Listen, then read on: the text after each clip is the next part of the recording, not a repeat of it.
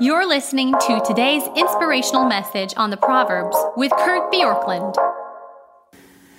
So as we come to the end of chapter 1 of Proverbs, verses 20 through 33, it's a long section, and it's got a little subtitle called The Call to Wisdom.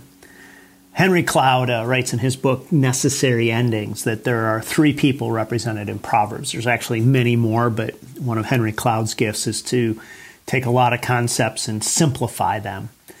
And he says there's the wise, and he says they are characterized by those who let light in. Then there are fools, and they're characterized as those who don't respond to the light. And then he says there's the evil, and here he says that those are the people who are bent on destruction. He said when dealing with somebody who's evil, what you want to do is bring lawyers, guns, and money, because they are dead set against anything good in life. When dealing with fools, he says, you want to give consequences and instruction because they will respond to light once you get it. And the wise, he says, you want to resource. It's a nice simple rubric. In Proverbs 1, there's actually a little more nuance to how to see kind of people and even ourselves. And the first just thing that jumps at us in Proverbs 1:20 is that it says, wisdom cries aloud in the streets. In the markets, she raises her voice. At the head of the noisy street, she cries out. At the entrance to the city gate, she speaks. And this is implying that there is this incredible open invitation, that wisdom is an open secret, that it's a public invitation. And sin, as we just learned in chapter 1, verses 10 through 19, is in many ways a private invitation. It's come with us. We're going to do things in secret. And just a simple test for yourself. When you are choosing what's wise, you do not need to keep it a secret. When you are choosing sin, it will often feel like it needs to be shrouded in secrecy. Now, here are the types of fools that we see here. And there's actually in Proverbs 3 different words translated to the word fool. And then there is also this person who's simple and the person who's a scoffer. Verse 22, how long, O simple ones, will you love being simple? And simple means somebody who's naive is what that word means. And the idea that few of us would believe that we're ever simple means that we're easily duped, that we believe light is what it isn't, that wisdom is what it isn't. And so the simple, naive person will think, oh, that's really smart. And they'll go down a path thinking that they have knowledge that they've been given, and they're ignoring sometimes the public invitation of wisdom. So the simple are gullible and naive, and they'll believe almost anything and examine almost nothing. And some of the signs of naivety are trusting people who aren't trustworthy, being easily influenced either toward wisdom or folly, believing that things will work out even when there's huge evidence that suggests otherwise, and moving forward without taking the time to do due diligence. That's what a naive person does. The scoffer, again, verse 22, how long will scoffers delight in their scoffing? And the Amplified Version defines somebody who scoffs as one who ridicules and derides, or cynics in the Message. And these are people who basically have a perception of superiority.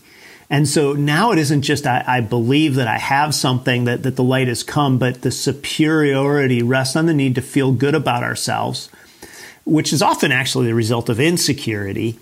And they scoff and make snarky and sarcastic comments because down deep they say, I have to believe that I somehow have things right and I understand how things should be. And so this is a prideful kind of person who says, I have to deride others in order to feel good about myself. So rather than saying what is most wise, they're defending themselves. They're defending something that they believe is key to their own well-being. And in many ways, this is a result of not believing the gospel at the core of our being, because we believe that we need to be proven wise in all that we do. Paul David Tripp writes at one point, so much of our disappointment in relationships is not because we have an unrealistic view of others, but because we have an unrealistic view of ourselves. When we are harsh, impatient, critical, irritated, judgmental, curt, and unkind with others, we are revealing more about what we think of ourselves than about them. When you think you are righteous, you expect others to be righteous as well, and so you become demanding, judgmental, and constantly disappointed. That is a scoffer in many ways. And what we want to do is learn to deal with others with grace, because we have come to the realization of how desperately we need grace. And then there's this word fool, again, that shows up here, verse 22. And fools hate knowledge. And in Proverbs, there are two primary ways that the word fool is translated from Hebrew to English. Kisel, which means to lack judgment, good judgment, and ewel, which means to have a hardened or stubborn heart. There's also a word nabal, which means a godless fool, which isn't as prominent in Proverbs. But here the word is kisel, and so to hate knowledge means to lack judgment, or we could say again to resist the light. And that is to, when the light is shown, to not even hardly understand it. And then he moves, verse 23 says, if you turn at my reproof, I will pour out my spirit on you, and I will make my words known to you.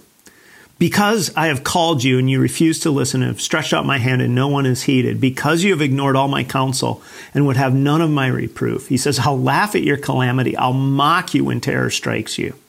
Verse 29, because they hated knowledge and did not choose the fear of the Lord. See how this cycles back to chapter 1, verse 7. The fear of the Lord is the beginning of knowledge. You didn't go to my word as your source of wisdom. Instead, you chose another path. And then he says, verse 33, whoever listens to me will dwell secure and will be at ease without the dread of disaster. Will you let light in and choose not to be the simple, the scoffer, or the fool? Thanks for joining us here today.